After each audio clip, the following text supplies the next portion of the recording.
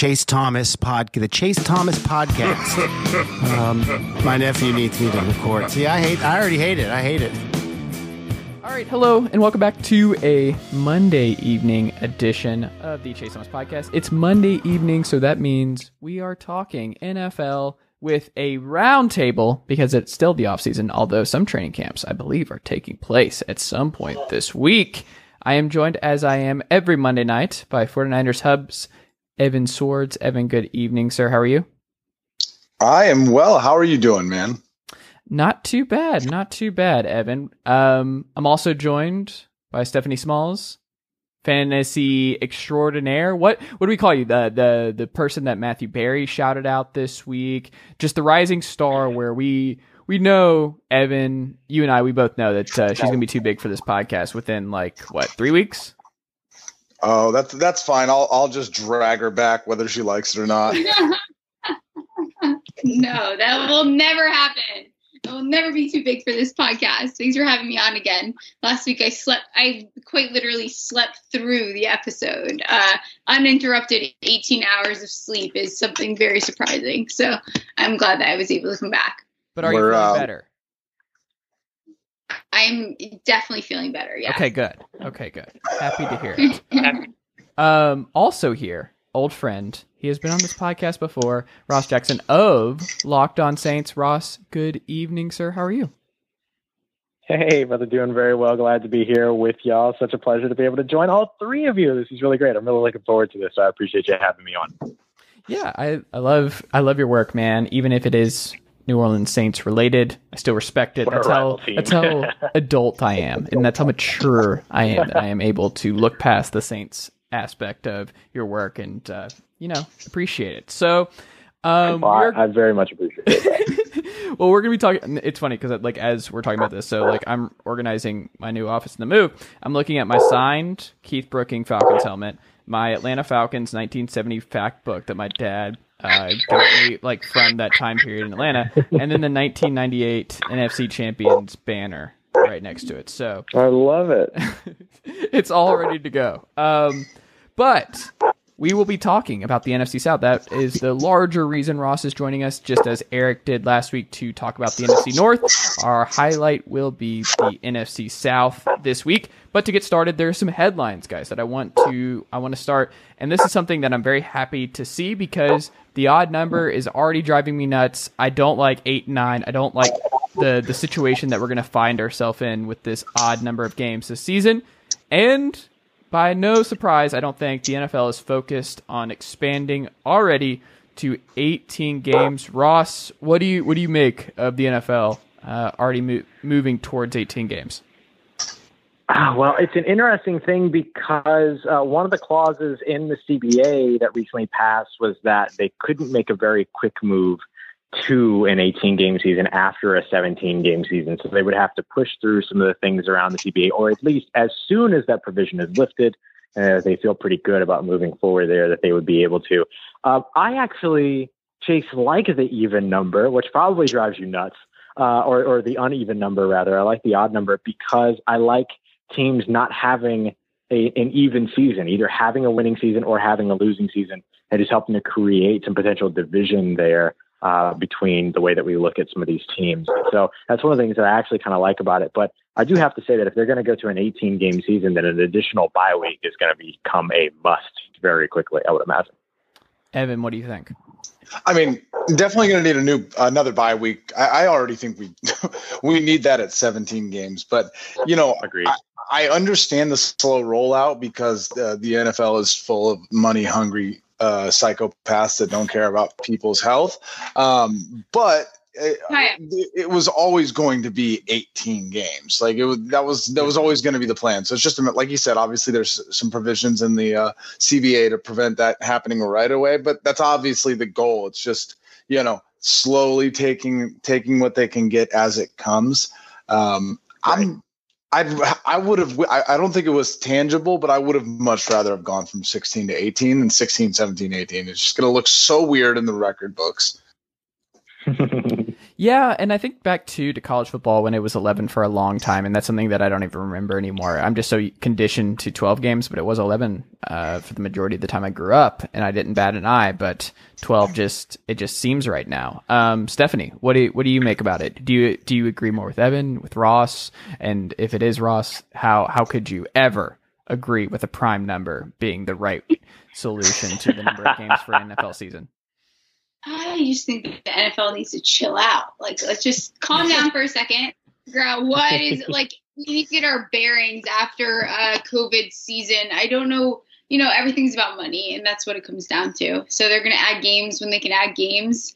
But I mean, again, even to Evan's point, like we got to keep these guys healthy as well. Every week that you add is also adding more pressure on these guys' bodies. Yeah, but I also just think too, I think they're looking at it where the preseason is just such a waste of everybody's time. Like the fact that they were doing a month of preseason was just insane. The 4 preseason games, because ultimately what has been the narrative is that the first 6 weeks of the season is basically the NFL's preseason, because that's when they're actually figuring stuff out and working out the kinks, and teams aren't really who they are until that 6-7 game stretch, because they don't treat the preseason with any sort of respect and don't play any of the guys that actually are going to be shaking the rest off in week 1, week 2. So if you want to eliminate that to expand the number of games, and I understand there will be more bye weeks, but if they're not going to take preseason seriously, then I don't really understand the point of keeping still 3. Like there's just I don't understand the point. Does that make sense, Evan? I mean, it's okay. I definitely understand where you're coming from, and I agree. I think the 49ers specifically had a lot of issues last year, just in general, of like not really having their players that they needed to play because of like COVID and stuff, like get their reps in. And you just saw how rusty they were. I mean, even the NFL Super Bowl season for the 49ers, right? They had a lot of their main players not start the preseason. And, as we know, that team kind of had a little bit of a slow offensive rollout, even though they won because of their defense. So I would agree. But we just have to find a balance. We got to find a way for the teams to have their players like ready to go and like physically in a good, training regimen to get them ready without having a bunch of injuries. That's fair. Stephanie, what do you think? Now I'm trying to unmute my dog is going crazy, but I agree.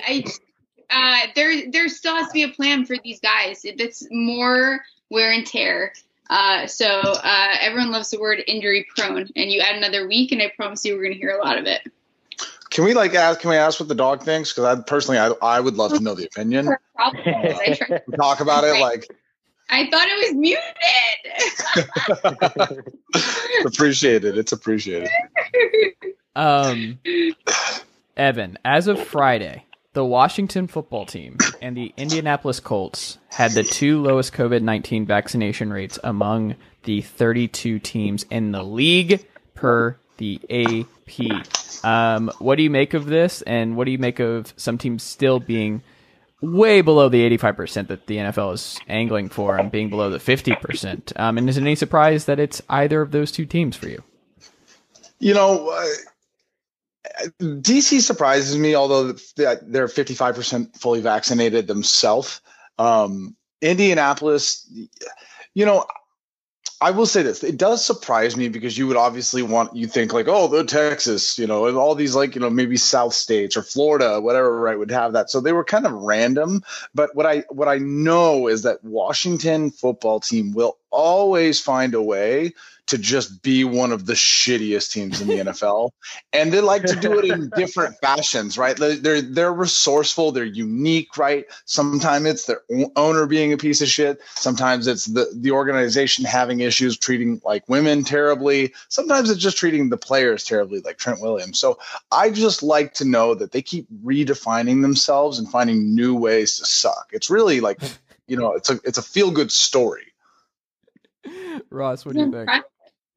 They deserve an award for that. It's you almost get there, you have almost a perfect roster, and then how can we just absolutely mess that up? Let's find a way to make sure that we can't keep that perfect roster and make something out of it.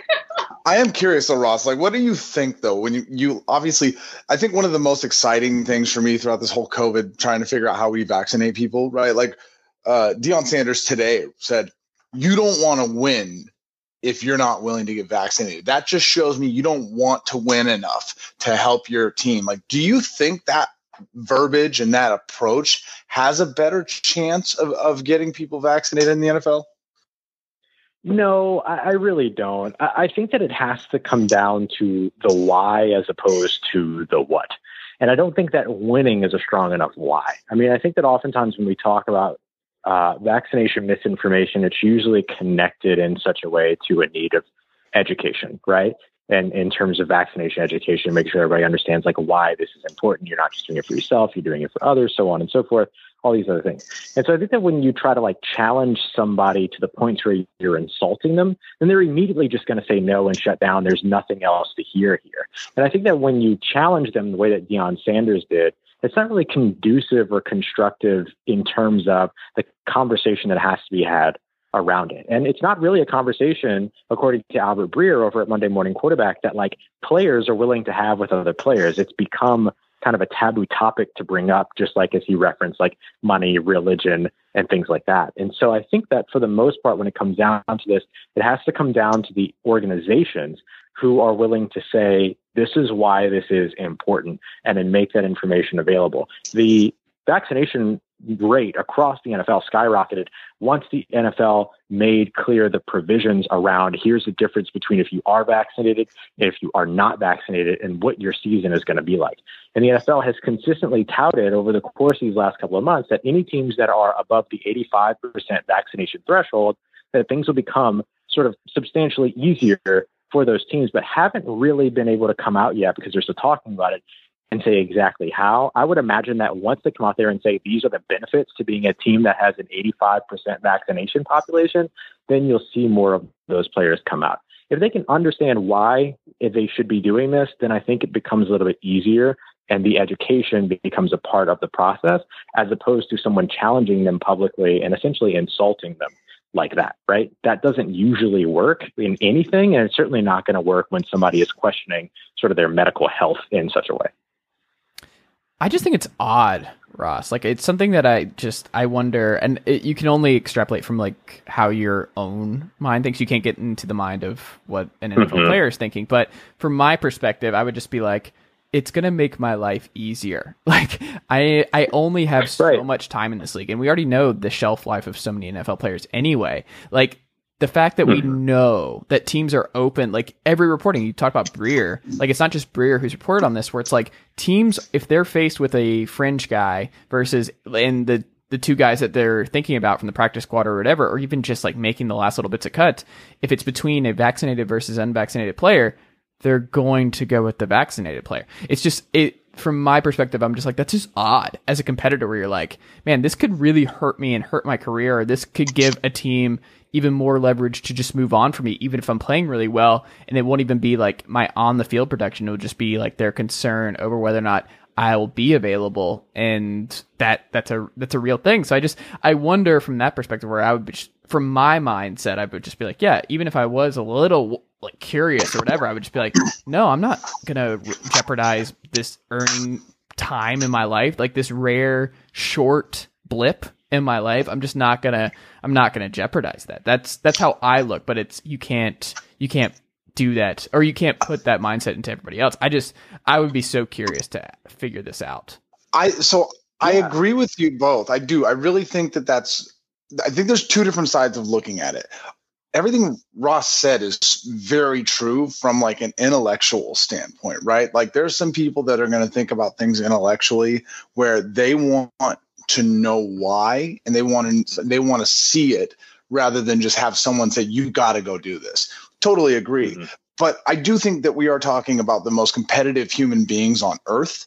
These are quite literally people that not only because of their physical talent, but they're like mental fortitude of, I have to be the best so that I can win, because all that matters is I win a championship. And I don't know that a lot of people will be manipulated or changed or whatever word did you want to use. But I do think that what Deion Sanders said will get some of the people that don't know the education point of it, that don't know the science point behind it, but they were just maybe like, I don't really fuck with taking a vaccine that I don't know anything about. It sounds sketchy. I don't know if I really care. And then you have all of your teammates who have been vaccinated are like, hey, fuck off, guy. Like, I don't want to deal with all these COVID protocols. I want to win this season. We don't need distractions. Can you fuck off and figure it out and go get vaccinated? And I think that can move the needle for the people that really don't know any better and haven't done the research themselves. Yeah, I think that there's probably some truth in that.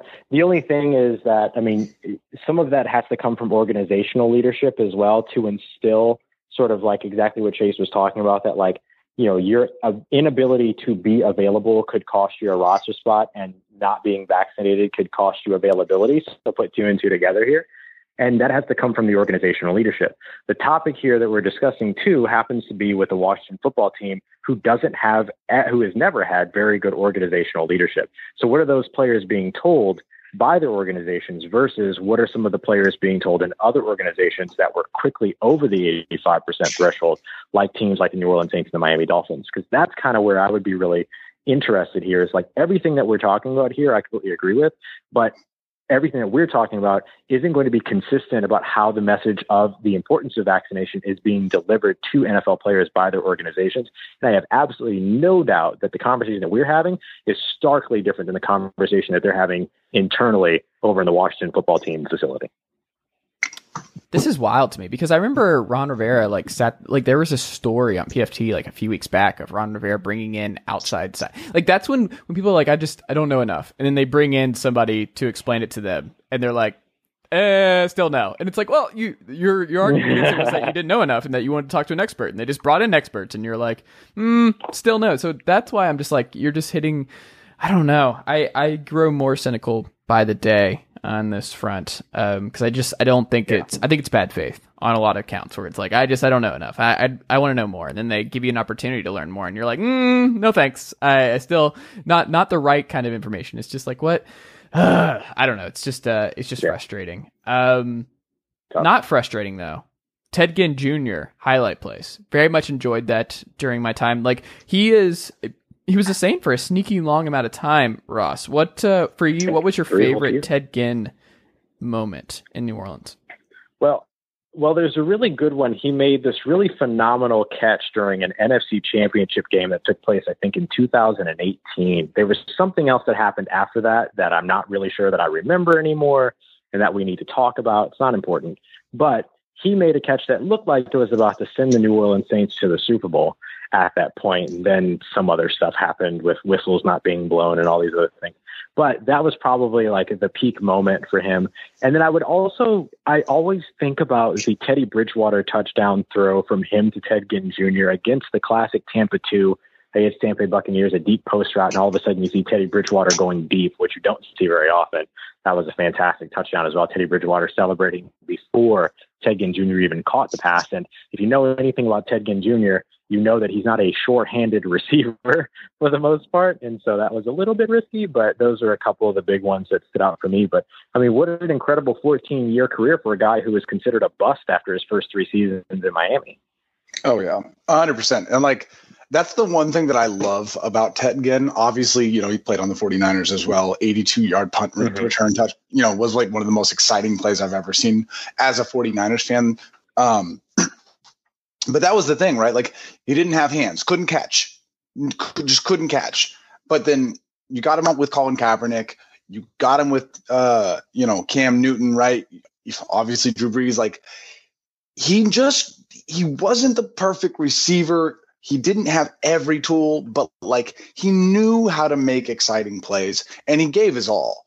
And like, there aren't a lot of receivers like Ted Ginn. Like, we've had receivers in the past that were so damn fast, and they had that one speed and that one move, but like, they never really could figure it out. And I just feel like Ted Ginn was just like constantly coming back every day. Like, I got to find a way to continue to get better and to continue to find, have my own place in the NFL. And I mean, like, exactly what you said, was considered a literal bust. Mm-hmm. and had an incredible, exciting career. Yeah. I will never forget the Chad Henne play, like the orange Dolphins uniforms and his big time catch there. Yeah. That's like, I remember that Monday Night Football game like it was yesterday. Like for whatever reason, that game it will always stick out more. And the fact that like he was the number one receiver, like you mentioned Evan with Cam at one point, like that dude just, he stuck around and he figured it out and he did enough. And he was never a true number one or anything like that, but a 14-year career for a guy like him, I think is pretty amazing. And I think, he has nothing to hang his head about, when it comes to his career. Guys, this is not on my list, but I wanted to mention this. I forgot to put this in the headlines. I want to kind of be angry about this, but I'm going to leave it to Stephanie, because is Stephanie still here at the moment, or did she dip out for a second before I asked this question to Stephanie? I think she said, "I can't stand this place. I'm never coming back," and ran away crying. But other than that, wait, can I guess that you're going to bring up that Saquon Barkley said that he's day-to-day? Because if that's what it is, then yes, I'm leaving. No. The Giants aren't on my radar enough to bring that up until they move on from Daniel Jones. I'm okay. I'm okay on that. No, I'm actually talking about a quarterback who is actually good and probably going to the Hall of Fame. Eli Manning and Peyton Manning to headline alternate. Okay, can I want to ask this to you, Stephanie, as someone who knows Eli Manning, you know his press conferences, you know how he is. Do you think this is a good idea? And also, giving people more choices. This is just I've never been more certain of something bombing than this alternate broadcast, and like trying to get the people who like listening to Peyton and Eli, the people like my uncles are not going to figure out how to do this different part, like a different broadcast, and they're like, wait, it's on ESPN2 and it's a mega cast. What even is that? Like, they love Peyton. I go to UT. Like, they love Peyton. I have a cousin who's named after Peyton Manning. They're not going to know how to do this. It's not going to happen. It'll be fine. The thing is, they don't have to listen to fucking Louis Riddick anymore. That is so. Wait, can you tell us how you really feel about that? Like, could you really dive in there? How fantastic is this? I will absolutely. For years, and this is like partly why I probably struggled with certain things, is like I used to just watch football with music on because I cannot even bear to listen. Kaya apparently agrees in the background here, but like having these two commentating is so awesome. That is happiness. I'm so excited. I'm against all of this. Just put them on the Monday Night Football broadcast. What are we doing? No. Just put them on the normal one. We don't need Steve Levy and Brian Greasy and Louis Riddick. It's like petty, though. It's like I'm gonna go listen to the Manning brothers on another channel. But that's just lame. You're just screwing them over. They're like, I don't understand any of this. I don't understand. So here's what I will say. To your point that people won't be able to figure out the technology. The games have been streaming on Amazon now at this point multiple times. It's obviously a very not normal way of watching a football game. People figured it out. I don't think it's going to be that hard to figure out. That said, when you think about the Manning humor, which honestly, like the football player Eli Manning, I'm just saying, like, so like the football player Eli Manning, obviously hate that man with a passion. He stole the Super Bowl from us, that bastard. Hey. I can't feel that pain. I'm not allowed to feel that pain. You have two I don't even know what that's like. I haven't seen a Super Bowl in my lifetime. I'm 33 years old and my team has 5. I get to have that pain. But my point is I think the Eli Manning, Peyton Manning humor is one of the best humors, some of the funniest people in the NFL the last 20 years. This is Sports Center, where they're getting a tour around campus and they're just like in the back, like slapping each other on the head. And like Peyton's like turn and kick into the butt at the last second. Like, this is a humor that like really caters to a younger generation, not like, young, like in the 20s, but like definitely like our young, right? Like, you, Chase and I, who are both washed. Right. Like, I think that is part of that. Yeah, I think I might be too, actually. Hey, it's okay. I'm fully washed. I hurt my knee today, and I don't even know how. But I think that Manning generation, like these people are going to be able to figure out how to watch it, and that's who they're catering towards. Just move on from Brian Greasy. What? Just let them alternate like on Mondays with Louis Riddick and Steve Livy. Like, just do that. Stop alternating Louis Riddick. He's horrible. He just shouldn't. I like Louis Riddick. I like Louis. I don't know why. You have a strong disdain. He's fine. I like Louis Riddick. He's good. Nice. Last headline before we move on. Evan, I'm just going to clear the runway for you here because I saw this and I immediately thought of you. Russell Wilson said that his relationship with Pete Carroll is, quote, stronger than ever. And when I say my eyes rolled to the back of my head, this is why this dude, I respect him so much as a quarterback, top 3 quarterback, great, one of the all-time greats. I'm so glad I've been able to watch him as much as I have. The worst personality on planet Earth, and I cannot stand it, and I cannot stand this just objective lying, like for no reason, like it's stronger than ever. Then why did you ask out? It's stronger than ever, and that's why you want to go play for Matt Nagy in Chicago. Spare me with this nonsense. This drives me up the wall.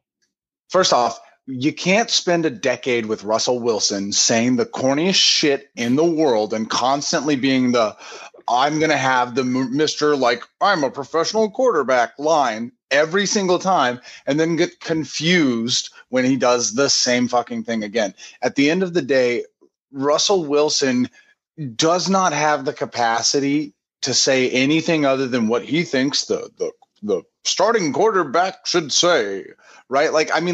He's Jimmy Garoppolo when it comes to press conferences without any of the charm. He just says it like a fucking psychopath robot. But that's fine. That's fine because he's one of the greatest quarterbacks that we've seen in the last 3 decades. That's fine. But to your point, Russell Wilson is basically doing the same thing that NFL coaches say when they're like, blah, blah, blah is our quarterback. Blah, blah, blah is going to be our quarterback for the foreseeable, this is our quarterback, right? And then he gets traded a week later. Like, Russell Wilson doesn't give a shit about Pete Carroll. He hates Pete Carroll. I'm sure they hate each other. I'm sure, we know that Pete Carroll was scouting quarterbacks. We know that he was looking at options if Russell Wilson, after paying Russell Wilson. We know that he was scouting. We know that they've been looking at quarterbacks. How many times do you think Pete Carroll has burned a picture of Russell Wilson with jet fuel? How many times? Multiple times. Yeah, literally flies probably little airplanes into photos of Russell Wilson. And but Russell Wilson is supposed to say that. My relationship with Pete Carroll is stronger than ever. Whatever. It just drives me nuts. It's just they're going to be a bad football team next year. I don't think they're going to be bad. But Ross, what do you think? Are we overreacting to this quote, or do you think this is something? They're going to be bad. Stephanie, what was that? Did you think that they were going to be bad? Is that what that was?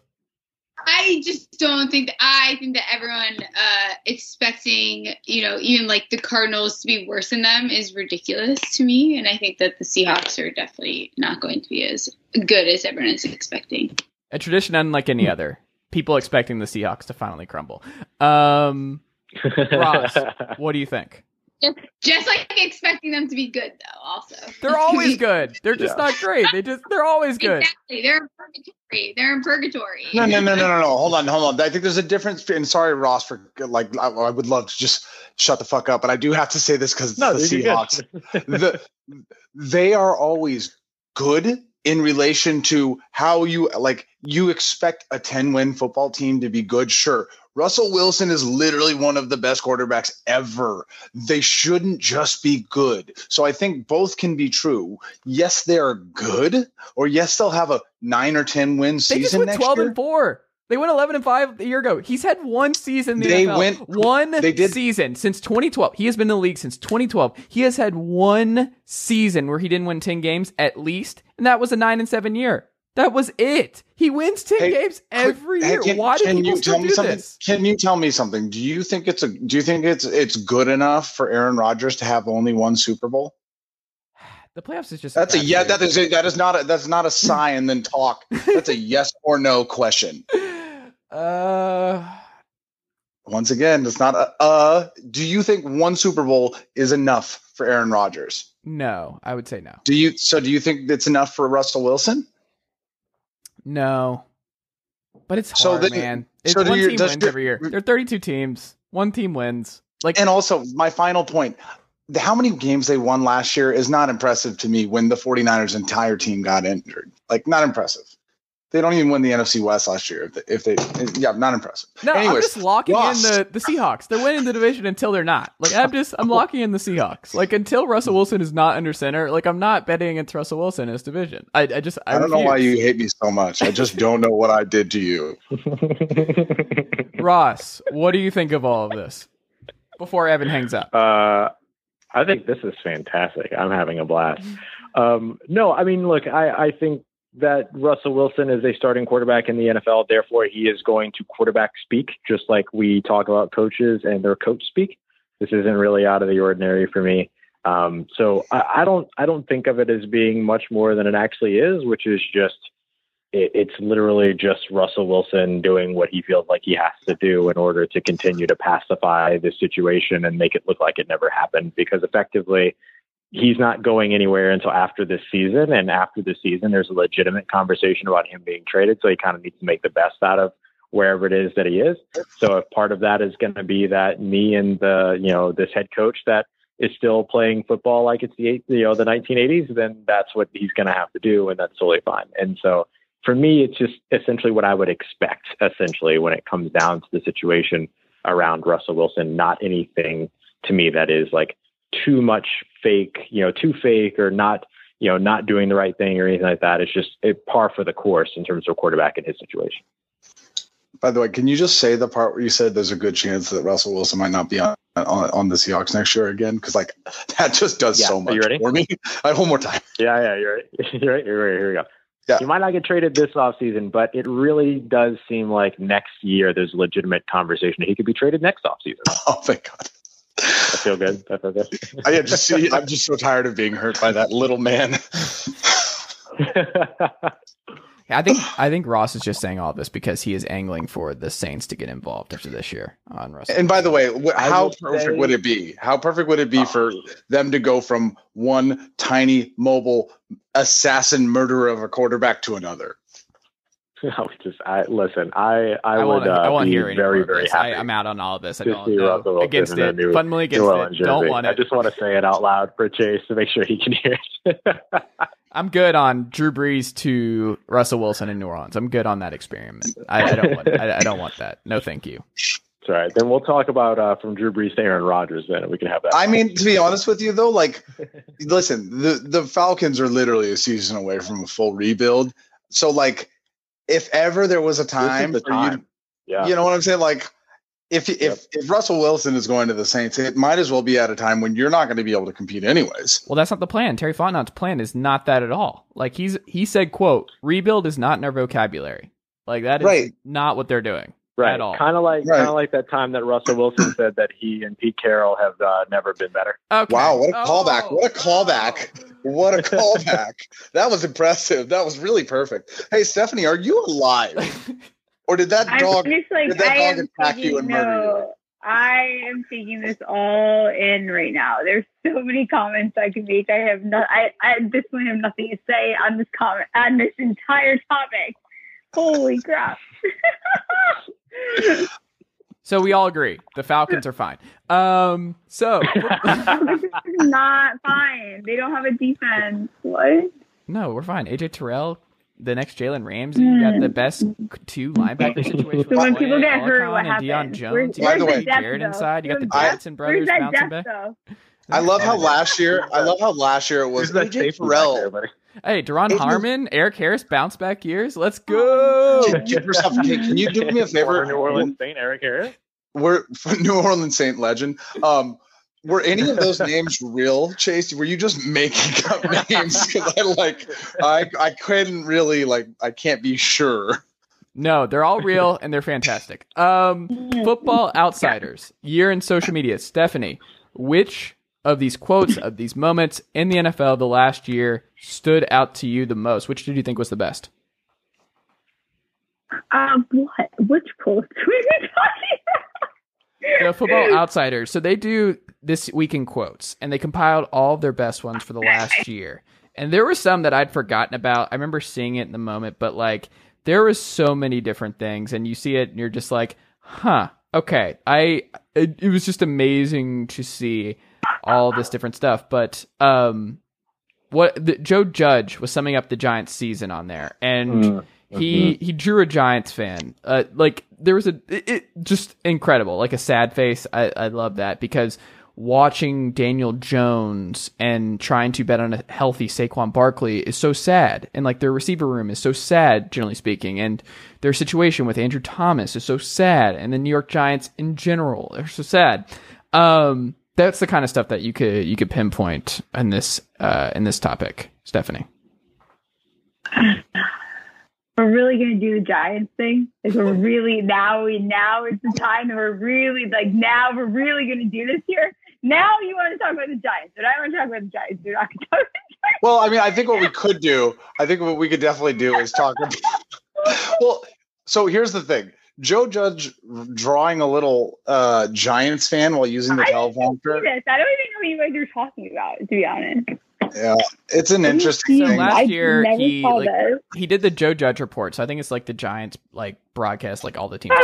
And he accidentally drew a sad face while showing tape of a Giants Cowboys game. So it was sad. Mm-hmm. The team was sad. Like there was nothing good. The fact that the Giants won 6 games last season is actually very impressive. Oh God. They did not deserve to win 6 games by any means. So the fact that they got there is like phenomenal. I thought we won 4 games last season. So I would also do a frown face if I were trying to look at a roster with Kim Fleming on the team. I also think the history awaits. I'd forgotten that one, that when Brady, like Tom Brady also being elite at social media. That was stinks. such a good one. Like it stinks that he's as good as he is at social media. Like the quote, the history awaits of him and Drew Brees just being old. Ross, was there one that stood out for you?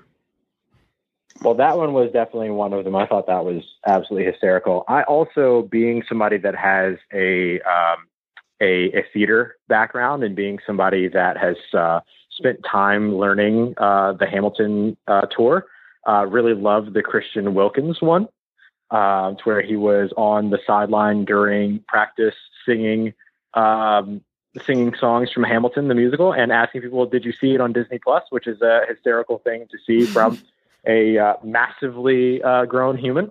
Really enjoyed that. And in a similar vein, I'm not a huge fan of Kirk Cousins as a football player and as a quarterback, but hey, in an a cappella group, maybe he's got something there, because that was really outstanding.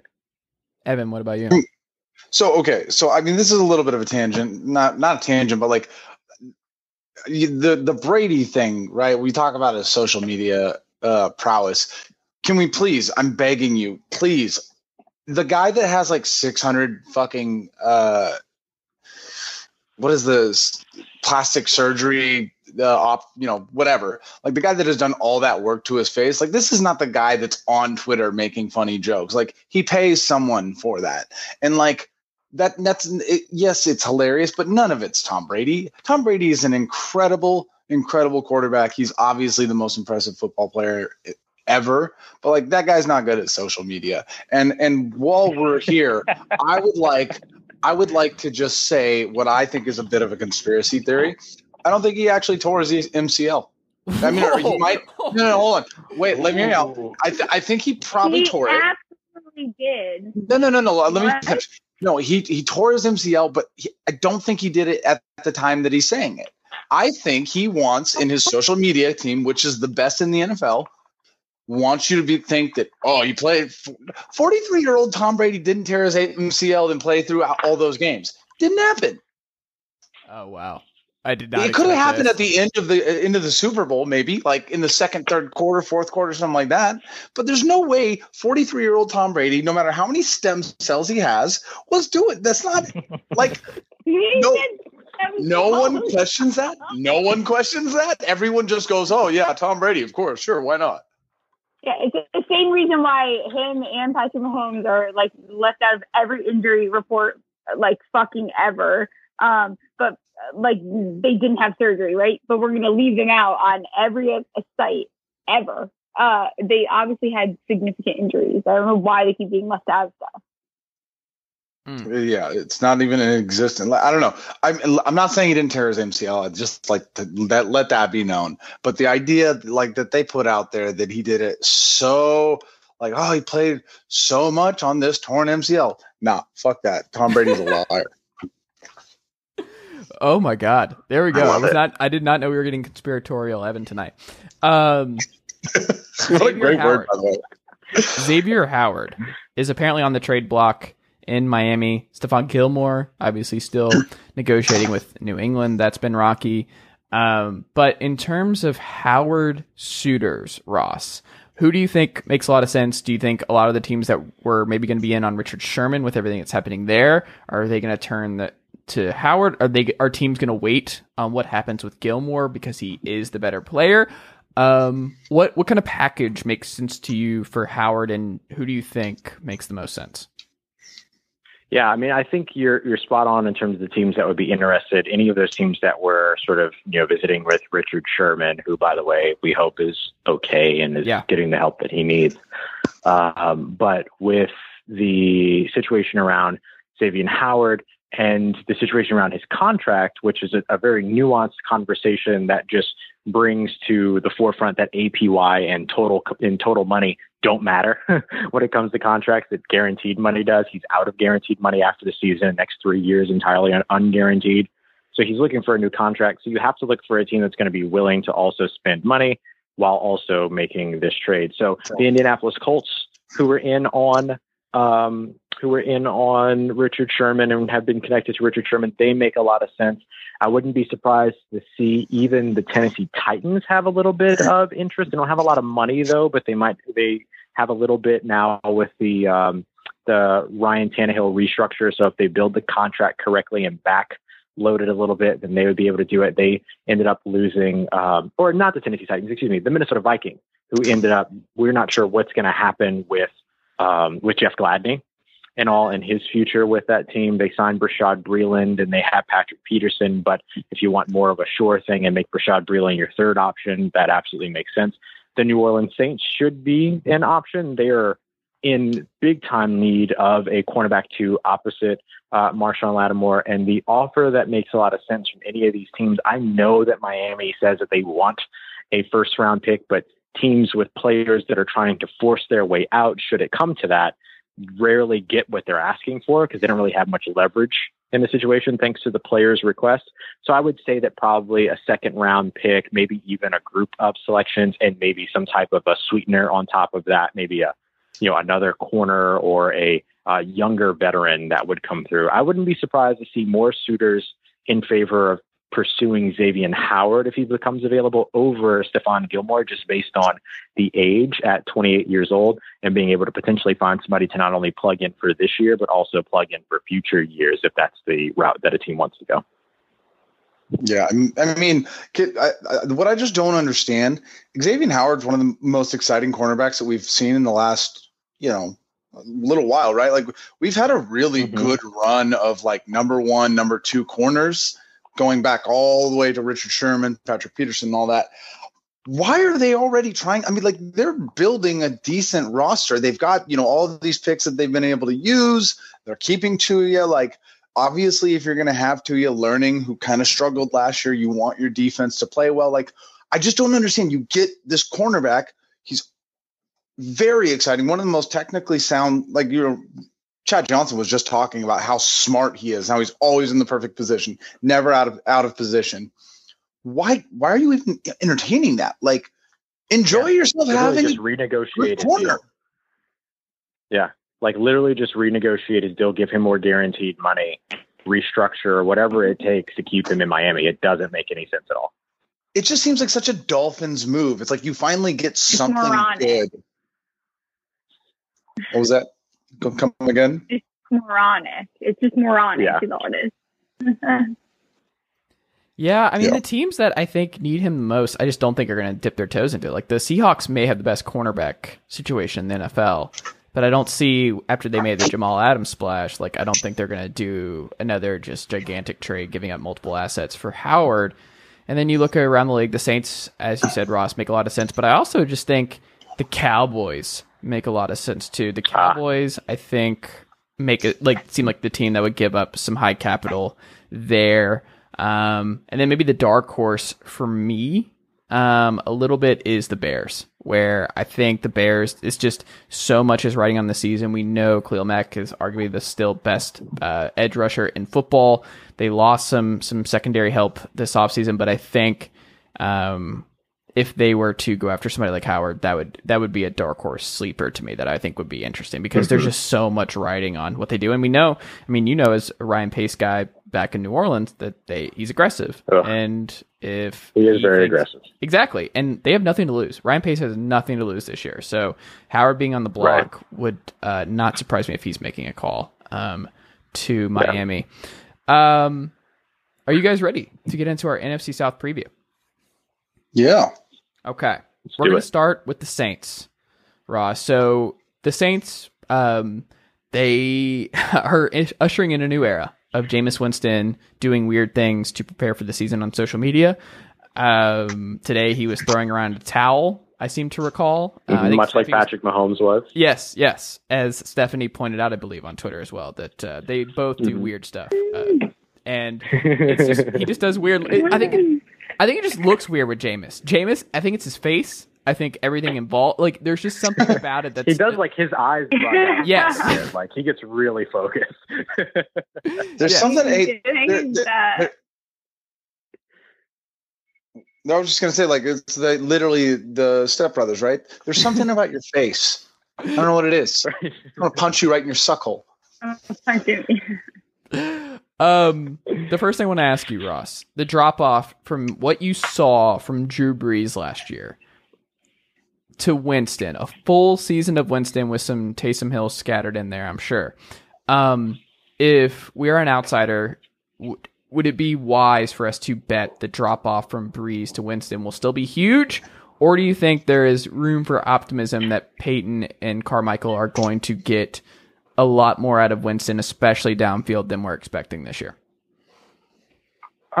Yeah, but, so even with the downfield conversation, I pump the brakes a little bit, because this is still a Pete Carmichael, Sean Payton offense. And so I think that there's going to be a lot more, and I think it might take people by surprise, whether it is Jameis Winston or Taysom Hill that wins that starting quarterback role, that there's still going to be a lot of conservatism in this offense. This offense will continue to lean in on its run game, which has been one of the best over the last couple of seasons, or has continued to get better over the last couple of seasons, we did it that way. And they've always used the short passing game as an extension of the run game. But then I think you'll see them take more shots downfield. You certainly saw them try to do that with Taysom Hill a few times. Either they would bring him in to throw some deep passes that ended up having way too much air under them, or during the 4 games that he played. And, he had that one that absolutely looked like a punt to Emmanuel Sanders in the Falcons game. I think it was the second Falcons game. I think that with all of that, you'll still see those downfield shots. And I do think you're going to notice there's going to be a big time noticeable difference when it comes to the drop-off from Drew Brees to Jameis Winston and or Taysom Hill, because of the fact that when it comes to Drew Brees, you had somebody that had full command of the defense, full command of the offense, somebody that knew exactly where every player was going to be, when they were going to be there. The routine was the same. Everything was the same. And all of that is going to be very different this year. The spot throws, the, perfectly placed passes, ball placement, anticipation, putting a ball where only a receiver could catch it, all of that stuff. All of that has to be now relearned and reworked with a new quarterback learning a brand new system. So yeah, I do think there's going to be a big time drop off in terms of the style of play, but I don't know that the style of play itself and the approach of the offense changes too much away from what is a usual Sean Payton offense. So what I'm really curious about, and because I know that like Michael Thomas has gotten so much shit lately. I don't know if it's deserved or not. I think he's a pretty impressive receiver, especially was in his rookie year. Do you think the dynamic between him and the quarterback being so different now with someone that can throw more than 7 yards? Like, are we going to see a refresh and revitalize Michael Thomas, or do you think we'll keep using him in that like short passing game that he's so like dynamic at? Yeah, I think it's a little bit of both. I think, you're not going to take him away from where he performs best, which is still pretty close to the line of scrimmage, inside breaking routes, outside breaking routes as well, something that puts them around that puts him up against the line of scrimmage. I think the boundary. I think you'll still see all of that. But, you reference his rookie year with the New Orleans Saints, and there was a lot more downfield movement in that season with Drew Brees, who was still able to get the ball downfield quite a bit. So I think you'll see all of that come back. I don't think you're going to see 149 catches again, but I do think that you can still see over 100 catches from this receiver, and you'll finally see him maybe get into the double-digit touchdown count, because he still hasn't done that in his career yet. And, still see the yardage come up a little bit in terms of yards per attempt, air yards per attempt. All of those things should improve regardless of who's at the quarterback there. I mean, Jameis Winston before the 2019 season targeted outside receivers 43.1% of the time, which was second most since the 2009 season, even though he had only been in the NFL for 5 years at that point, or 4 years at that point, actually. And then Taysom Hill, over the 4 games that he played with Michael Thomas, 37 targets over the course of those 4 games, including a game where Taysom Hill passed for like 78 yards because they were going up against an opposing Denver Broncos team that was using a practice squad wide receiver as an emergency quarterback, which is a game that just should have never happened in the first place. And so I think that you'll still see the wealth of targets, plus who else are they going to throw to outside of Alvin Kamara, honestly, on that offense. So I think you'll still see him get those targets, and you'll still see them rely on him in the short and intermediate area, but I do think you'll see them push downfield a little bit more with him as well. It's awesome.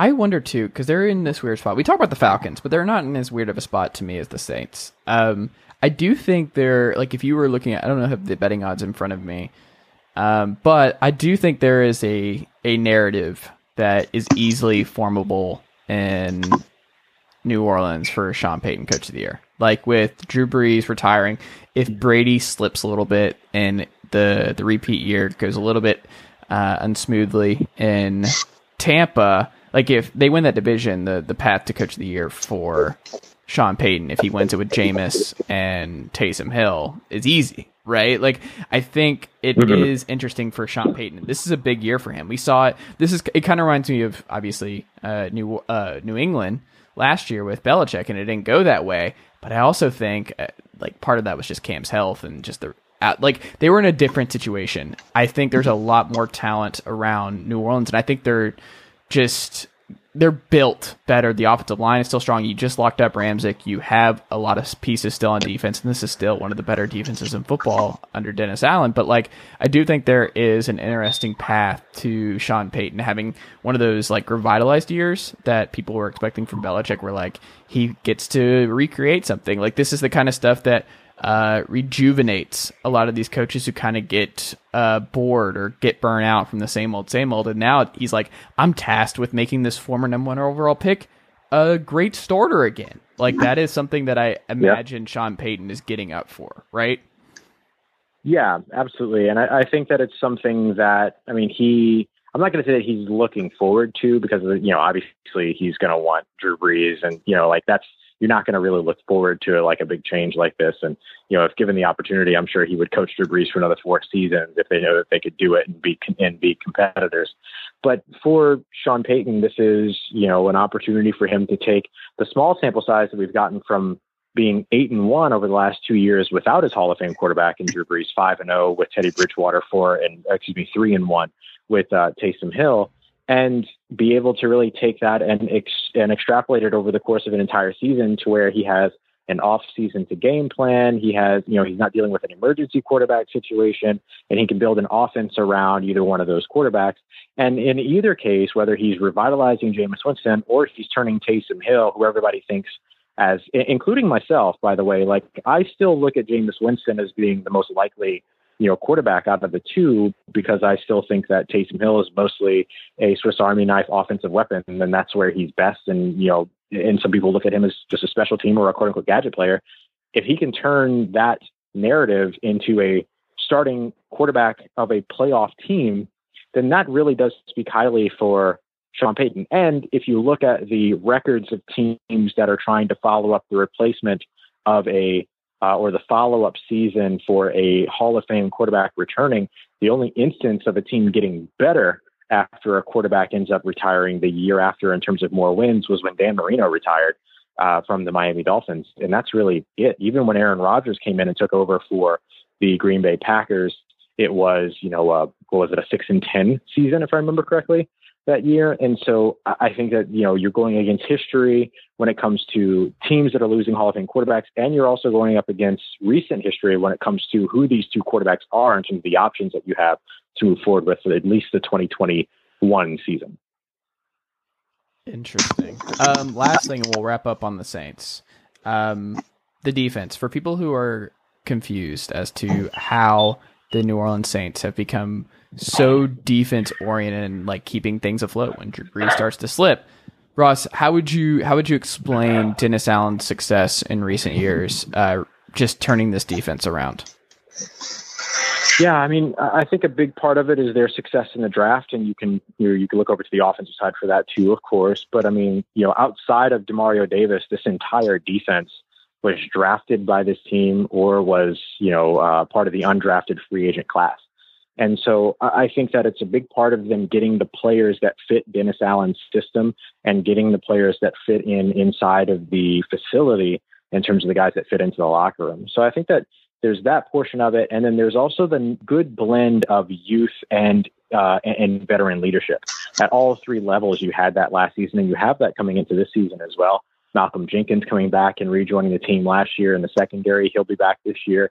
Demario Davis, who really helped to turn this defense around. They went from 17th ranked defense to 14th to 11th to 4th during the time that over the 3 years that Demario Davis has been a New Orleans Saint thus far. And he's been a huge part of that, as has Malcolm Jenkins in that 2020 season. And then on the defensive line, Cam Jordan, who is a homegrown guy as part of that 2011 draft class. And so you have all of these players at each of the three levels that can be veteran leaders amongst all of these young and very talented players like that 2017 draft class that brought in Marshawn Lattimore and then brought in, of course, Marcus Williams, who unfortunately they couldn't get a long-term deal done with before the franchise tag deadline.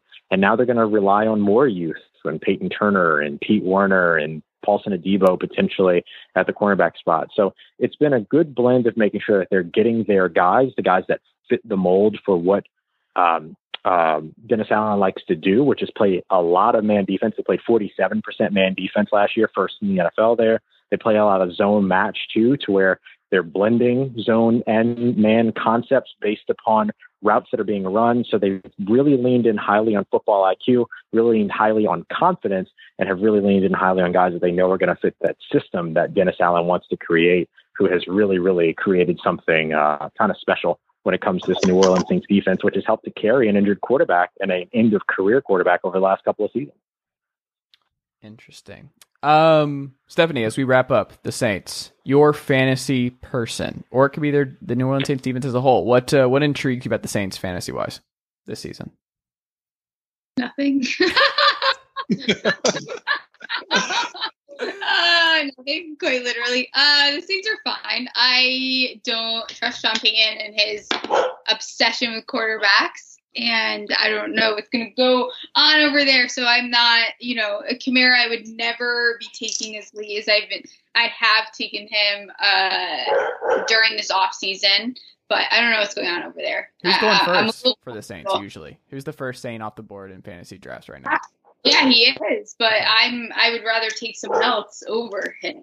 Is the thing, because I need more out of the Saints. I need more structure out of that system there. Well, I mean, isn't it safe to say that Jameis Winston just makes every single offensive player for fantasy football just not a safe play this year? Like, I'm not saying that, like, does Taysom?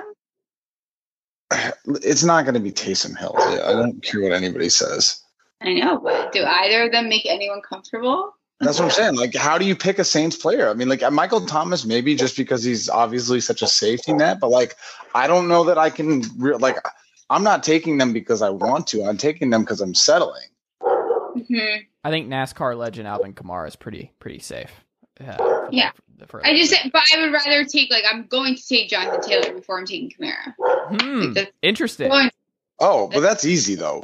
Absolutely. But are we sure the Colts are going to be good? Yes. Like, are we sure that he's going to be Yeah, able to? I would heavily advise against that. Wait, taking Jonathan Taylor in that offensive line over Alvin Kamara. Alvin Kamara, Yeah, because I'm gonna. The Saints I have a great offensive line. The entire league, though. Like, what? Yeah. I don't know. I tend to lean into players out of the backfield more like Christian McCaffrey, Nick Chubb, the Alvin Kamara, the guys that can also be a part of the passing game. And that's sort of the reason why I think of. I'm sorry? They didn't even touch the top 3 rushing yards last season. I don't. Taylor had that. That's why I'm saying. Yeah, that's why I'm saying. Like, I guess I play in a lot of like PPR leagues, and so I would go with the guy that's going to catch a lot of passes. And you got 80. You got 80 people plus. Don't play PPR. No, I mean, obviously people pick, I get that, but like my point is this: if it was Drew Brees, sure, but with the quarterback situation in New England, like that passing game isn't guaranteed, and you're not taking Kamara with like a 3rd round pick. If you do take him, you have to take him high, just because that's the running back position in fantasy. Jonathan Taylor's a workhorse; he's going to get his money. But I don't like, think he's gonna be a workhorse in Indy. They have a lot of backs. Indy is actually quietly deep, and then in New Orleans, I mean, it's Latavius Murray, and then Ty Montgomery might get some snaps. Dwayne Washington, like, it's not like we know that Peyton's going to run and throw to Kamara a bunch. Like, they're going to target Kamara a bunch. I'm not sure that the Colts are not going to use a rotation as much as they will. And also, I believe the Saints are going to be up more. Like, the way I look at running backs too is that, like, running backs' biggest values is when your team is good and you need him to sit on leads. Like, that is, like, if the team's not going to be good, then you shouldn't take their running back, because do you think the Colts aren't going to be good? What happens when the Colts are bad, though? You know what ends up happening? When one They can't pass throw the more. ball, guess who gets it? Who gets the ball? I mean, they're going to Ty Hilton. They're going to Michael Pittman Jr., Paris Campbell. Yeah, because Carson Wentz doesn't throw close to or behind the line of scrimmage. That's my concern, and that's why I don't trust Carson Wentz, and why I ended up staying away from like Jonathan Taylor, because the only way that Jonathan Taylor gets production is as a runner. Now, Stephanie obviously is way smarter than I am when it comes to fantasy football. I'm not. Like no doubt about that. No, and so I just look at like Alvin Kamara's usage. Like, Alvin Kamara is going to be the Saints' offense for the most part in 2021. You know what I mean? Because, and I think that, like, if you avoided Mike Evans and you avoided Chris Godwin with Jameis Winston at quarterback, then yes, you should avoid Michael Thomas with Jameis as at the quarterback position. But if you invested in Chris Godwin and invested in Mike Evans, because Jameis Winston's interceptions don't count against those wide receivers, but the receiving yards and the touchdowns do, and the receptions do, then I think you do lean in a little bit more towards Michael Thomas. But I think Michael Thomas dropped out of the top 50 this year in terms of ADP. Yeah. Or out of the top 30. Yeah, he had a pretty Michael Thomas. Once again, I've always been a pretty big fan of Michael Thomas. So I won't say whether or not it's fair or not, but he got his ass kicked from a reputational standpoint this last year. Like, I think I don't know if anyone took a bigger hit with like how people discussed him. Like, before they were like, oh, he's a great wide receiver, one of the best. And last year they're like, I mean, he was getting just flamed entirely because, oh, you can only catch the ball. He's averaging 1.7 yards per whatever. And he took a big hit. Getting taken. I think he's like wide receiver. I don't know what the hell is it. Like, I think he's still getting taken within the top 30 though. He's not like he's not falling so far out. Right. Yeah. He might be good value late. Is his ADP in terms of like overall player outside of the top 30? Because I know he took a big somewhere. Receiver. No, receiver, yeah. Oh, gotcha. But also this last year was a really a renaissance for young receivers. So he's just getting his it's just a matter of that. And you also have him coming off of a high ankle sprain and a deltoid injury. Like, those are things that, particularly the high ankle sprain, like that can linger way longer in terms of your ability to be explosive, make cuts. Like, that's a big concern for him coming back in 2021.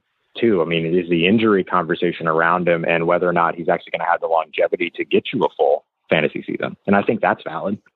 Yeah, Definitely. I mean, yeah, there's a lot of things. At the end of the day, when you look at like a traditional workhorse running back, there's like Jonathan Taylor is that, but he does have Nyheim Hines, right? And also Marlon Mack too. But I think like Alvin Kamara has to make his money catching the ball out of the backfield. And yeah, it's a good, I mean, if Sean Payton can do a Sean Payton thing and revitalize Jameis Winston, Kamara should have a great season. Yeah. And here's what the one last thing that I'll mention. I know Chase probably wants to move on from the Saints as quickly as possible. but no, because eventually he'll have to talk about the Falcons. So hold on, the Falcons are quick. 11-6. It's no question. Book it. But when it comes down to Alvin Kamara's usage, particularly in a passing game, whichever quarterback wins that starting quarterback position, wins that starting quarterback competition, whether it be Taysom Hill or Jameis Winston, 1,000%. The largest part of the evaluation process is going to be that quarterback's ability to be able to continue to utilize Alvin Kamara in the passing game. 81 receptions over the course of his first 3 seasons, 83 over the course of 2020. The first NFL player in NFL history with 500 receiving and rushing yards over the course of his first 4 seasons. That will continue, and he'll continue to push that number and continue to push all of that. But like whoever it is that wins the quarterback position is not going to be the one that is of detriment to Sean Payton's most reliable weapon. Totally. It all doesn't matter because Ian Book is going to start anyway. Okay. Ian Book 2022, baby. Ian Book 2022. Watched a lot of Ian Book college tape. Nobody wants that. Nobody wants that. Notre Dame is a real playoff like championship contender if they have a different quarterback under center. The Falcons. A team that I'm quite familiar with. They're going through a weird season. Julio was traded. I put it on my list. I was like, I think people are overstating how critical the loss of Julio Jones will be. And this is someone who looks at Julio as I ran the tracks of Knoxville today in an Air Julio Falcon shirt. Like that's what I was rocking. Leave the memories alone. However, this offense, we've seen it still hum without Julio. And Calvin Ridley is ready to be a wide receiver 1. I think Kyle Pitts is going to be an immediate Swiss Army knife and immediately productive. I think they've invested a bunch in the offensive line. I think Mike Davis is going to get a bunch of carries. I like Javion Hawkins a lot, and I think he'll do stuff out of Louisville. And I think Dean Pease he knows defense. Like Dean Pease is going to get more out of this group than I think a lot of people expect. And AJ Terrell flashed a lot, and learning to become a good corner in today's NFL is just hard. It takes time. It's kind of like being a point guard in basketball where like Jeff Okudah was atrocious. Like he was the number 3 pick. He was the safest guy, and he was getting torched week after week. Like he got destroyed last year in Detroit. Like it's just hard for these corners.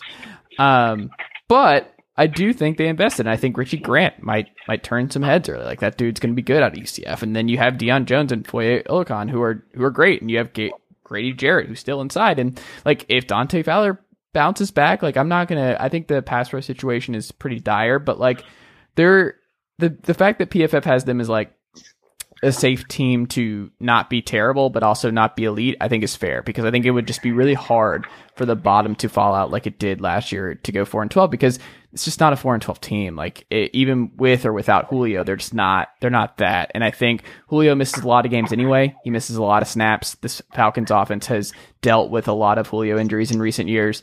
Like they are prepared for life after Julio, better than a lot of teams would be losing their all-time best receiver. But I do think there's still a limit as to what they can be in 2021. But I do think they're going to be I think they'll be better than a 4-12 team, and I think they'll be closer to a 7-10, 8-9 type thing. Okay. So I will say though, I need to comment on this. I think that the Falcons, I agree. Julio leaving does not change anything about this team, to be completely honest. Like I wouldn't go that far. It changes some stuff. Because you have Pitts now though, so this is a different picture. So Ridley is able to be the wide receiver 1, and Russell Gage is one of the most overlooked players, like literally. Every time anytime that Julio is not in the field, that's when Russell Gage does well. So you have Russell Gage be able to be the wide receiver too. You have Kyle Pitts come in. The target's going to be spread fine, and you're going to have the offense that you've had. So I don't know that this team, they're definitely going to do better than they did last year. It comes down to the defense. That's what their success is going to come down to. Their offense, I'm not worried about. There's so much depth on that offensive chart. Yeah, I mean, they're going to have Hayden Hurst and Kyle Pitts out there, and Hurst, it's probably done after this year based on his contract stuff. But, like, I think it's just going to be, they're going to have a lot of options. They're going to throw some dudes out. And I think, I mean, who could write off Tajee Sharp reuniting with Tajee Sharp? Wow. Oh, hey, wow, listen, I'm not going to lie. I wanted Tajee Sharp so bad on the New Orleans Saints that he was a free agent last, like the offseason before last. Such a good slot season that he had. I hope he can resurrect and have another good year. I just hope it's not at Atlanta. Well, I'm concerned about the left guard spot. That really concerns me. Like, Willie Wright right now is penciled in, and like Matt Hennessy at center with the departed Alex Mack. Like, you drafted Drew Dahlman, you drafted Jalen. Thanks for that, by the way. Oh yeah, okay, irrelevant. Appreciate that. I'm concerned about that, but Jake Matthews is as solid as it gets, and I'm so curious to see how much they're able to get out of Mike Davis. Like, I watched Mike Davis carve up this Falcons defense on Thursday Night Football last year, and he was good. Like, Mike Davis is just someone that, like, you don't invest in. I don't know if you've seen his thighs, but the man has the biggest thighs in the NFL. Like, that dude is an absolute just muscle. Like, he is a muscle. Like 49ers legend. Yes, 49ers legend Mike Davis. That dude. Like, every picture, you're like, those aren't real. Like, every picture of Mike Davis looks photoshopped. So I don't know how teams are going to tackle, but based on the track record of Arthur Smith coaching physical freaks at running back, I think we can only expect Derrick Henry Jace down there in Atlanta. That's all I can come to. I just got to say, it is a bold fucking move of you to try and compare Mike Davis, who's on his fourth NFL team in like the last 6 years, as the greatest running back in the NFL currently. Well, hold on. Did they not both go to SEC schools? People forget Mike Davis, South Carolina. Chase, you went to an SEC school. Do you want to get in there? Well, hold on. The fact that what does that I am not built like a running back. Now, I'm maybe close. Neither is Derrick Henry. Derrick Henry is bigger than his tight end. Yeah, Derrick Henry's not built like a running back either.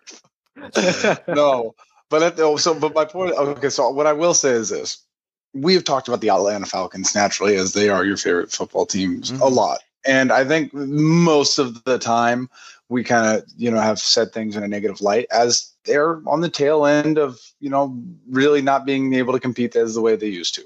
Obviously, losing Julio is going to be weird. I don't know if it really makes a difference. You think it does. I don't really know that I do. I have to go with Steph on that. The team wasn't really doing a whole lot last year at the hands of Julio in terms of like difference making in the game. He had some great plays. He's Julio Jones, but like, I don't know that he was really like winning or losing games. I think maybe Kyle Pitts, if he lives up to the hype, which holy shit, that's some of the most hyped pre-draft tight end maybe ever. I don't know, probably. So I just think the Falcons are going to really skate by this year with a very average season. I don't think they're going to have a 4-win season. They're certainly not winning 10 games. There's no chance in hell.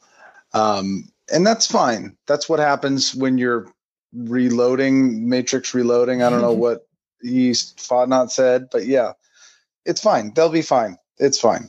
He's getting the cap right this year. I will say, yeah, that should be the big focus. And so far they've done a good job with that, right? Like, if they could also do something with Grady Jarrett's salary, I think that would help them even further, whether it's a restructure, which Terry Fontenot has learned a lot about restructuring coming from the New Orleans Saints.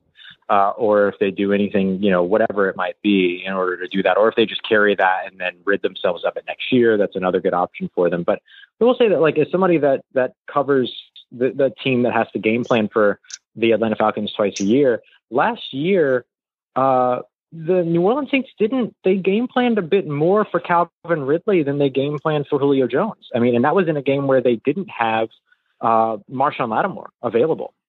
And so I think that I agree that I think the way Stephanie said it, I agree with a little bit more in that, like, it's a bit of a lateral move for them because they draft Kyle Pitts and then they go ahead and they trade away Julio Jones. The biggest question is going to be, is Kyle Pitts somehow going to be different than just about every other tight end in the history of the National Football League? And is his impact going to be immediate in his rookie season? Mm-hmm. And I think in order for his impact to be immediate, then they have to keep him away from places where he's learning new blocking schemes and learning, everything that comes with one of the hardest positions to transition to in the NFL from the collegiate level, being the tight end position outside of maybe interior offensive line. And so I think that if they utilize him more as a split end than they utilize him as a formal, like, Y inline Y kind of guy, then I think that there's a good chance and they end up having essentially a lateral move on the offensive side. And maybe lateral isn't the right word here, but I think you understand what I'm trying to say.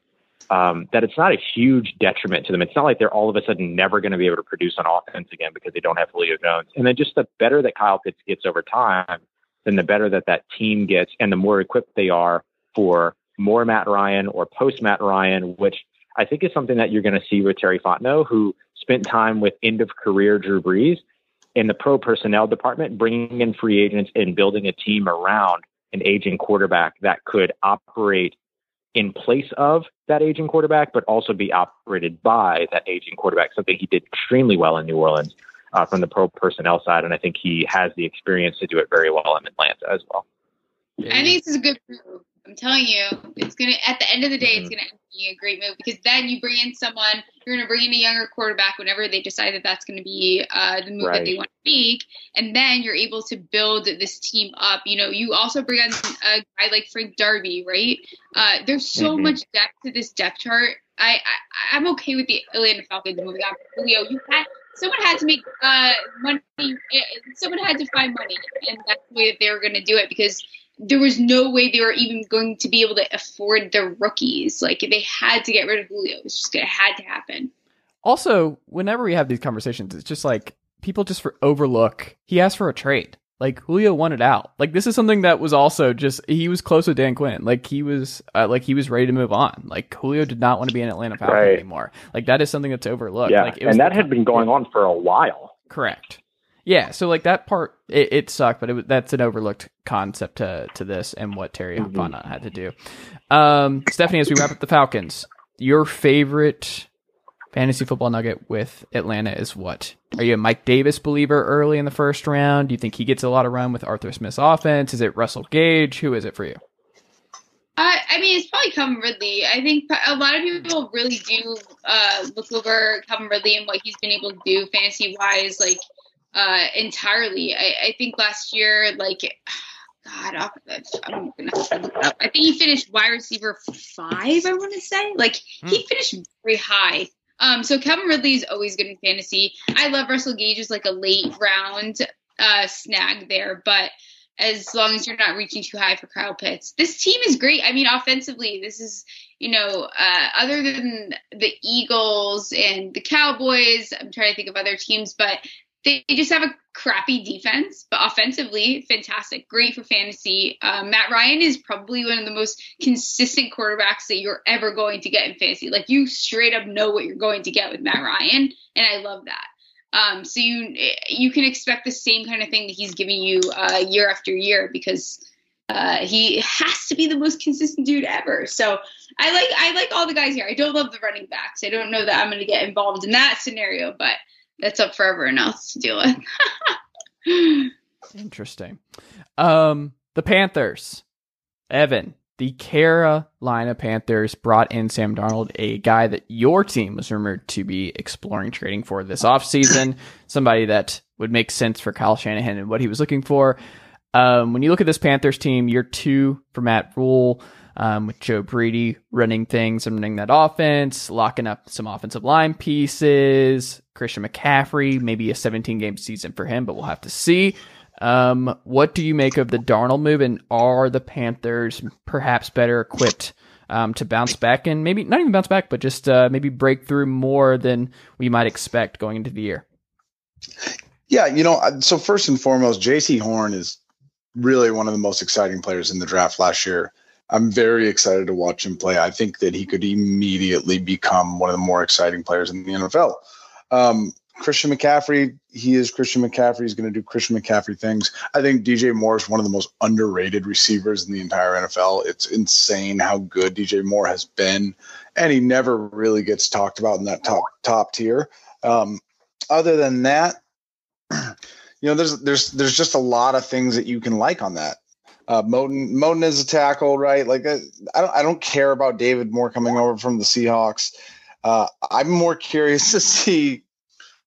I mean, it really all falls on Darnold, right? Like Darnold had the curse of Adam Gase, the same way that Ryan Tannehill did, and we saw what Ryan Tannehill was able to do with Arthur Smith.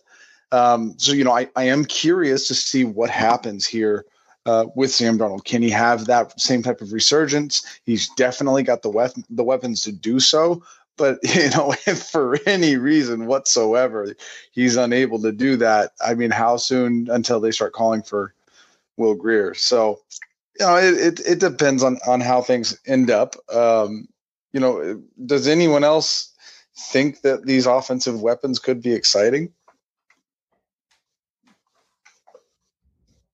I definitely do. I mean, I think that the idea, like what you mentioned with DJ Moore, this guy's been incredible for the past, his entire time in the NFL since he came in from Maryland. 1,000-yard seasons every year, despite all of the changes at quarterback and everything that he's done so far. I mean, he's been one of my favorite fantasy targets in redraft leagues all the time because I've been able to go back to him. And then you look at, the reuniting of Sam Darnold and Robbie Anderson. So you get him in a new environment, but you still give him a familiar weapon. I think that's great. And you give him a running back in Christian McCaffrey, who's looking to have a big bounce back season. I think that the weapons over on the offensive side are really, really intriguing. I completely agree with you that it's really just about the ability of Sam Darnold to be able to essentially resurrect his career. Is he going to be able to do it with a young kind of, wonder kid like Joe Brady? Is he going to be able to do it with these weapons around him? And if he can't, can the weapons carry him? Which I think is a big part of what that sort of experiment has to be around him. So I do think that the offensive weapons are going to be pretty good around him.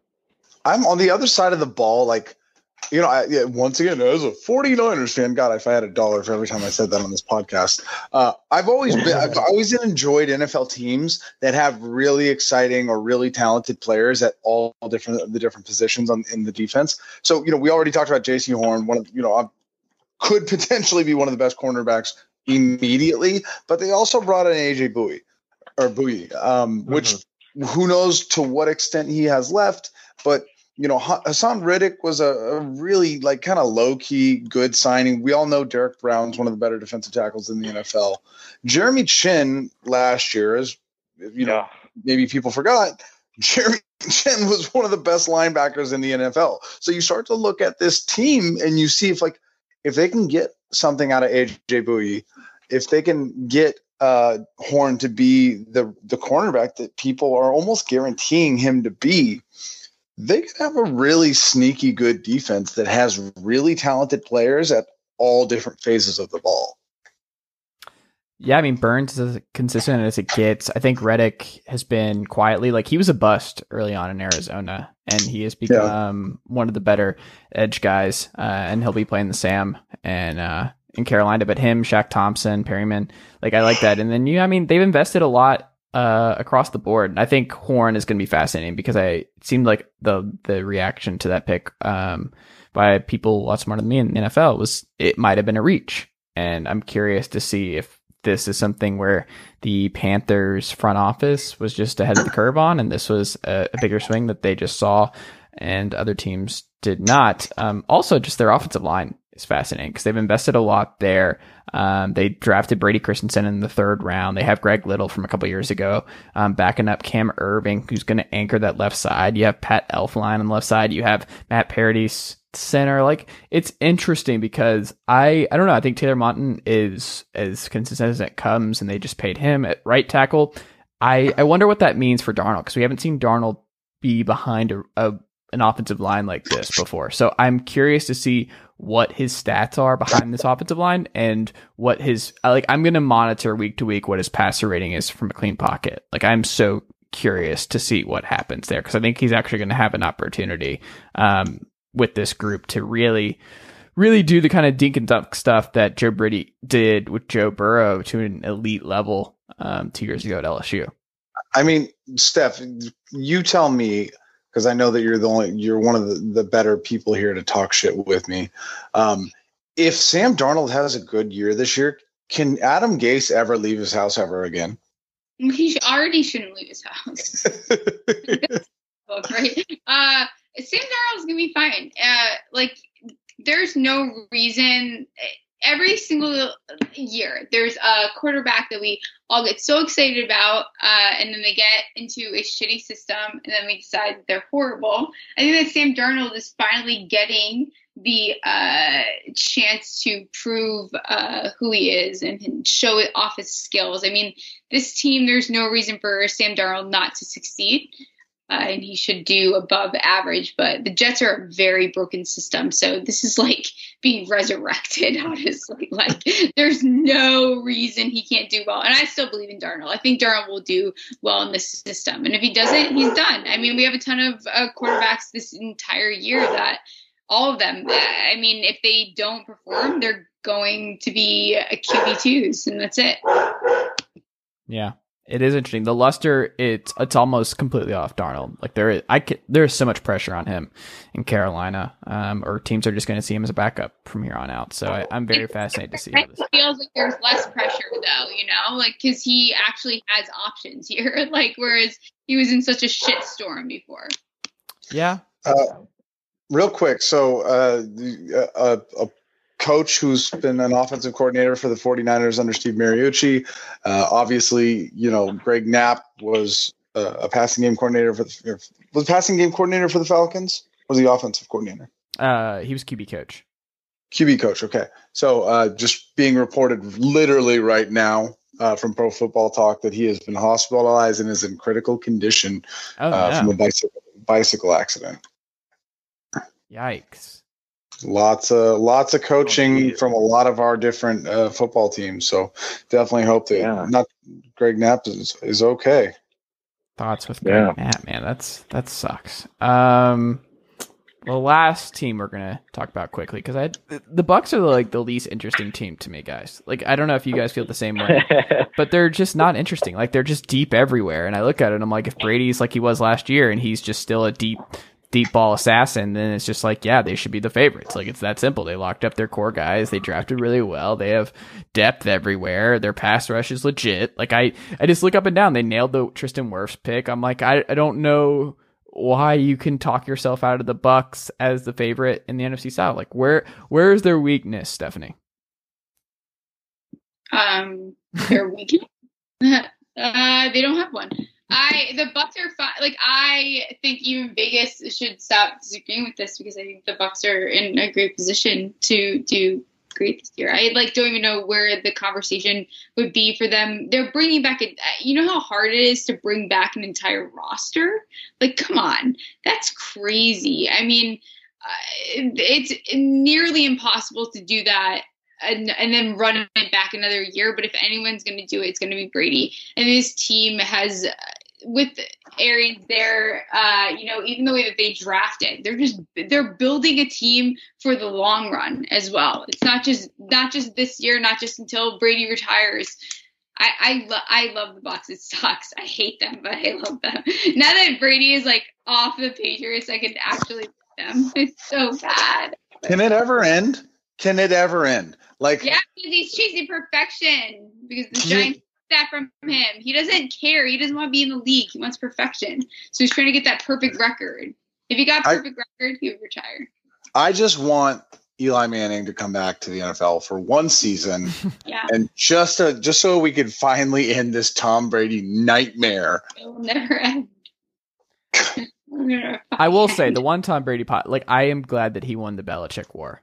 Like I love that he won the bet on himself. Like that is something that I am always going to be happy about, that he won the divorce. For Like sure. him, that warms my heart that he won the divorce.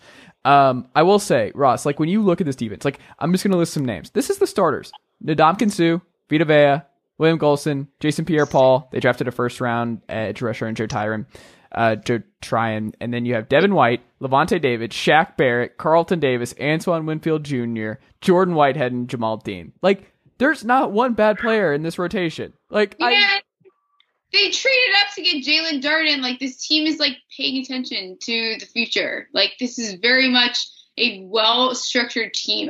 This team will run it back. Like, I'm serious. The Chiefs are not going back to the Super Bowl this year. I mean that. They're not going back. If either of them is going back, it's the Bucks. I'm here for the Chiefs slander. In fact, I think we need more of it as much as humanly possible. Can't stand the Chiefs. It's just. I think the only spot on their defense where they could get a little bit better, and it's not by much, but they could get marginally better, is that cornerback 2 spot opposite Carlton Davis. Jamal Dean's a good young corner, but if he can get a little bit better, then I think that helps them. He has to take another step forward. He's extremely aggressive, which makes him pretty viable in the run game, which you really like from outside corners, particularly in Tampa 2 coverage, where you have those guys playing out in the flats and playing hook zones and things like that. But you also have a situation to where he bites on double moves quite a bit, gets a little bit off kilter when it comes to play action, gets very aggressive there. And both of these safeties are still very much run support type guys. So if they can take a little bit more of a step forward in coverage, then I think that's maybe where this defense gets even better. If they do that in 2021, then Tom Brady very well may get that perfect record that he's been chasing, because then all of a sudden, if they stay healthy and that secondary takes its individual steps forward, then this defense becomes extremely hard to do anything against. And I think Joe Tryon coming out of Washington is going to be somebody that's going to immediately contribute in the defensive line rotation that Tampa Bay loves to go for. These linebackers and their ability to drop back into coverage, having to take those deep middle zones that they take, or those, that's not really deep, but I guess like those robber type depth zones that would usually be for a safety, all those things that they have to do. I think they're remarkably equipped there, but those are spaces where they can see improvement. And if they get that improvement, honestly, even if they don't get that improvement, they're still the favorite to win the NFC South. Like, there's no doubt about that at all. I think their odds are like minus 175. And then after that, when it comes to division, it's the Saints at like plus 320 something. So there's a huge gap in terms of who's favored, who's not favored. But those would be a couple of spots where they can see some improvement. And if they can get that, I think that puts them in a really, really, really good place going into the season. Yeah, I hate it. Yeah. I mean, they're good, like they're remarkably good. And, Stephanie gave a lot of credit to them maintaining their 11 starters on both sides of the ball. That's tough to do any season, even tougher to do in a Super Bowl season, as she mentioned. They also kept their entire coaching staff. I'm glad you mentioned this, because this is something I also was I'm glad you mentioned this, because keeping Todd Bowles and Byron Leftwich is huge for them. Like the fact that they were able to retain Todd Bowles and what he did with this defense last year, like him not getting a head coaching job, which I don't understand, especially when you see who ended up getting jobs like Urban Meyer. I think that's huge for them. Like that is such a huge win for them, that continuity. Like you see it in New Orleans with you, right? Like you get to keep Dennis Allen year after year. Like the fact that you have had Dennis Allen coaching this defense and the continuity there is huge to Sean Payton's success too. Yeah, it was a big part of the 4 straight years of playoff run from 2017 to 2020. It was the player retention and it was the coaching staff retention. And some of that comes from like some teams, some coaches just have a hard time creating a coaching tree or getting recognition for a coaching tree. Bruce Arians has been one of those guys for a long time now. Sean Payton's coaching tree just started to maybe like take a little bit of root this season with guys like Joe Lombardi heading over to be offensive coordinators, Dan Campbell saying crazy stuff up in Detroit. Like everybody's kind of moving on and kind of like doing all that stuff. But you'll start to see that from Bruce Arians here eventually too. But it didn't happen at the most important part, which is this potentially immediate repeat to the Super Bowl win. Yeah. Well, let's wrap up here. Your 1 through 4 prediction, we'll go around and That'll be it for tonight. Ross, 1 through 4, your predictions for this division. How do you see it going? And how many teams get in the playoffs from this division?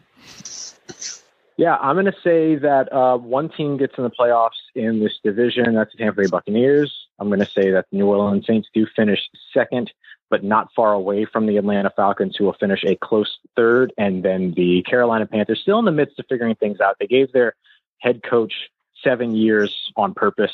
It's going to take a little bit more time to get all this done. But I will give them the last place within the division. Evan, what about you? Obviously, we're going to go Bucs number 1. I'm gotta say, man, I think any combination of these three after the Bucs is very plausible. You could explain to me about how Sam Darnold could have some post Adam Gase resurgence, and that team really just lights it up. You can explain to me how Jameis Winston finally figures it out with his eye surgery and Sean Payton. You can explain to me with the Falcons being just mediocre enough to edge out to other teams who didn't work out very well. But if I have to pick, I think I'll go Bucs, Saints, Panthers, Falcons. How dare you? Stephanie, what is your 1 through 4 for the NFC South? I will be somewhat different here. So I think the Bucs are an easy, and they're going to take this. You don't bring back an entire roster like this with a division that has a lot of question marks around it. I think that the Panthers are going to surprise people here, so I will take them at second, and I will go Saints and then Atlanta, unfortunately. But Atlanta, the thing with Atlanta too, they just got to fix their fucking defense. Like, you fix that. What year is this? I've heard this story before. It's a tradition unlike any other. Defense. What do you got? How many times? We've tried. Vic Beasley, Dante Fowler, Tack McKinley. We've tried. It's such a good, just fix it. You had, there's so many ways to go about it. I don't know why no one wants to address it. Figure it out. We have addressed it. We use high draft capital. Not enough. Fix it. Address it correctly. Well, the one thing I will say is AJ Terrell, you had no faith in at the beginning of last season, and he turned out okay. Well, no. That's revisionist history. That's not what I was saying. I was saying that rookie corners don't help teams that, the whole coaching staff's jobs are on the line of making the playoffs. So Thomas Dimitroff made a choice for Terry Fontenot's administration. That's what I never understood, is that so much was riding on that year, and we knew that might be it for Julio Jones anyway. And this whole coaching staff, the front office, they needed to bounce back. And to take a corner in the first round when you're trying to maximize your last window here, like CeeDee Lamb just being there, you roll the dice and you see having the number 2 offensive DVOA, what that gets you. I that was my rationale. So it wasn't against AJ Terrell per se. It was just the idea that you were drafting a guy you knew was going to be bad in 2020 when all of y'all's jobs were on the line in 2020. I didn't understand that. Agreed. So for me, as we wrap up here, so I have the Bucs. Clearly, they're just in their own tier. I think I'm going to say the Falcons finish number 2. I think the Bucs, because I think the Saints are actually going to try this Taysom Hill stuff a little too much. I think they're going to get too cute. I really do, and I think they're going to finish third at 7-10. I think the Falcons go 8-9, and then I think the Panthers bottom out at 4-13. And the Darnold experience is a disaster, and Christian McCaffrey doesn't stay healthy per usual. So I'm going to say that things get really bad before they get better in Carolina, and the Falcons finish a little bit ahead of the Saints, because that is what nature intended. The Falcons finishing ahead of the Saints. I just can't believe how in the same podcast where you're telling us that losing Julio Jones is a big deal, you also can say you think they're going to finish second place in the NFC South. But it's not even a great thing. Second in term, I think Arthur, the bounce back going from Dirk Cutter to Arthur Smith is just, I think it's going to be otherworldly. I cannot wait to see this offense with this group in it. It is a good hire. I do think it's a good hire. Yeah, for real. So there you go. Ross, what can we check out from you across the Locked On Network and all your other Saints coverage? What can we check out from you this week? Yeah, absolutely. We have a lot coming up with training camp, of course, right around the corner. So you could check out everything going on with Locked On Saints, as well as any of your favorite teams. Just search Locked On, and then whatever your favorite team name is. We cover all NFL, NBA, NHL, MLB, and college sports. So go ahead and check out your favorite show there. I'm also hosting on Tuesdays over the Locked On NFL podcast, doing national coverage there. And then writing over at CanalStreetChronicles.com, the SB Nation site covering the New Orleans Saints. So lots of different places to catch out all of the work, whether you are a Saints fan or otherwise. I appreciate y'all having me on. It's been a lot of fun. I appreciate it, Ross. Evan, 49er sub, you can find you on Twitter at Evan_Sowards now. No more. Evan, yeah. No. Yeah, it doesn't look like I'm getting the OG account back anytime soon, so we had to go with a somewhat professional name. Rest in peace to Evan, Too Furious. You guys can definitely check out. Tragic. Yeah, sad panda. But you can check out Ross Jackson's stuff over at Locked On. Definitely check out Stephanie Small's stuff with Small Talk, and then of course the Chase Thomas podcast. That's what I'd like to shout out.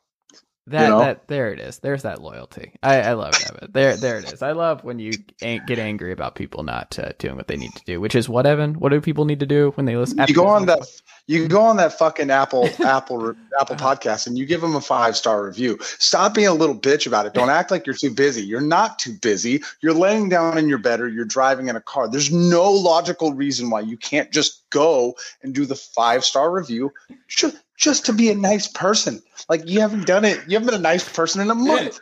You're mean to your parents. You're mean to your friends. You're lazy. Just do this one thing that's nice for once. Just one time. Incredible. Outstanding. Incredible. All right.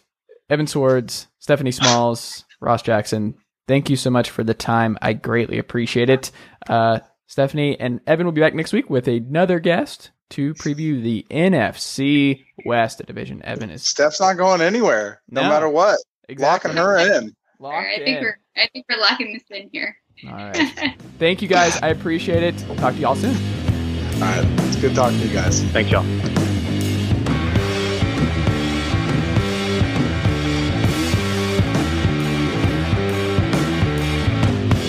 Nicely done, nephew. Chase Thomas Podcast. Hell yeah.